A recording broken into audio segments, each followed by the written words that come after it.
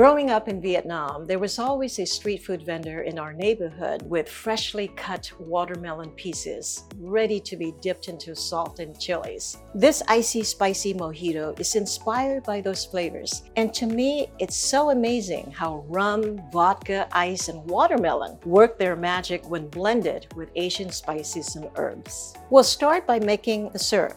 Place torn mint leaves, sugar, water, ginger, sea salt, and lime juice in a pan and bring to a soft boil. Cover and simmer for 3 minutes, then remove from heat and allow the mixture to steep another 30 minutes. Strain and chill. For each drink, place 4 mint leaves and 2 lime wedges in a glass. Muddle lightly. Add about 1½ ounces of syrup, 6 ounces of a well-mixed puree watermelon juice, 1 to 2 rings of chilies, 2 ounces of rum, 1½ ounces of watermelon mint vodka, and 2 drops of Angostura bitters. Add enough ice to almost fill the glass, and then add a splash of club soda. Give it a stir. Serve garnished with a skewered watermelon cube and a sprig of mint.